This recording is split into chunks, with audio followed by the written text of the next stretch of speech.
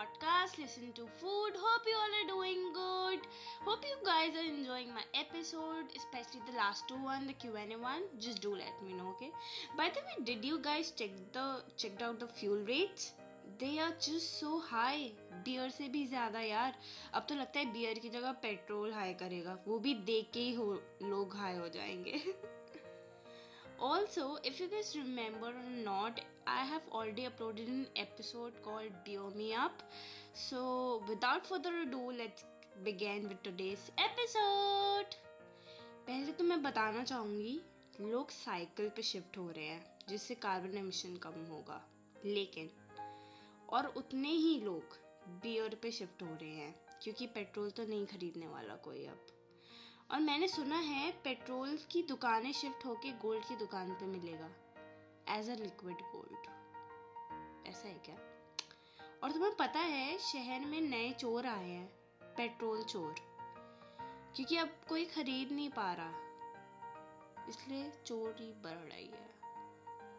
गलत बात है. वैसे एक बात बताऊं, कुछ लोग तो इतने बड़े बियर फैंस होते हैं ना कि वो शैम्पू भी बियर शैम्पू यूज करते हैं. उनके में से 24 घंटा बियर की स्मेल आ रही होती है, बियर की. एंड तुम उनसे पूछोगे ना तुमने पी हुई है तो वो कहेंगे नहीं, मैंने लगाई हुई है, मैंने नहाया हुआ है उससे. बियर. कोई उन पे शक भी नहीं कर पाएगा वो पी क्या है, नहा क्या है. सस्ता हो गया है ना वो अब.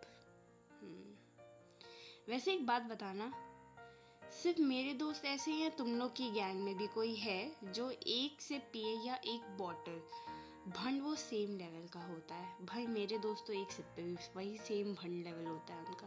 पता नहीं कैसे. एक सिप पी के कौन भंड होता है, वो भी बियर पी के कौन भंड होता है यार. किसको चढ़ती है?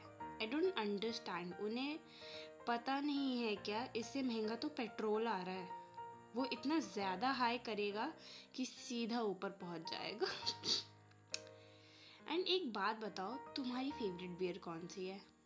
मैं तो नहीं बता रही, मेरे रिश्तेदार सुनते हैं यार.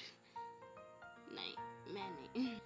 Well, this was my time having some fun on beers. Well, National Beer Day has already happened on 7th of April, and there's one more, that is International Beer Day, which we celebrate on every 6th of August. So yeah, I hope you all enjoyed listening. Do let me know on my IG or FB @exposurewitwinkle. We'll share the links in the description. We'll see you guys in the next one. Till then, bye bye, take care and stay safe.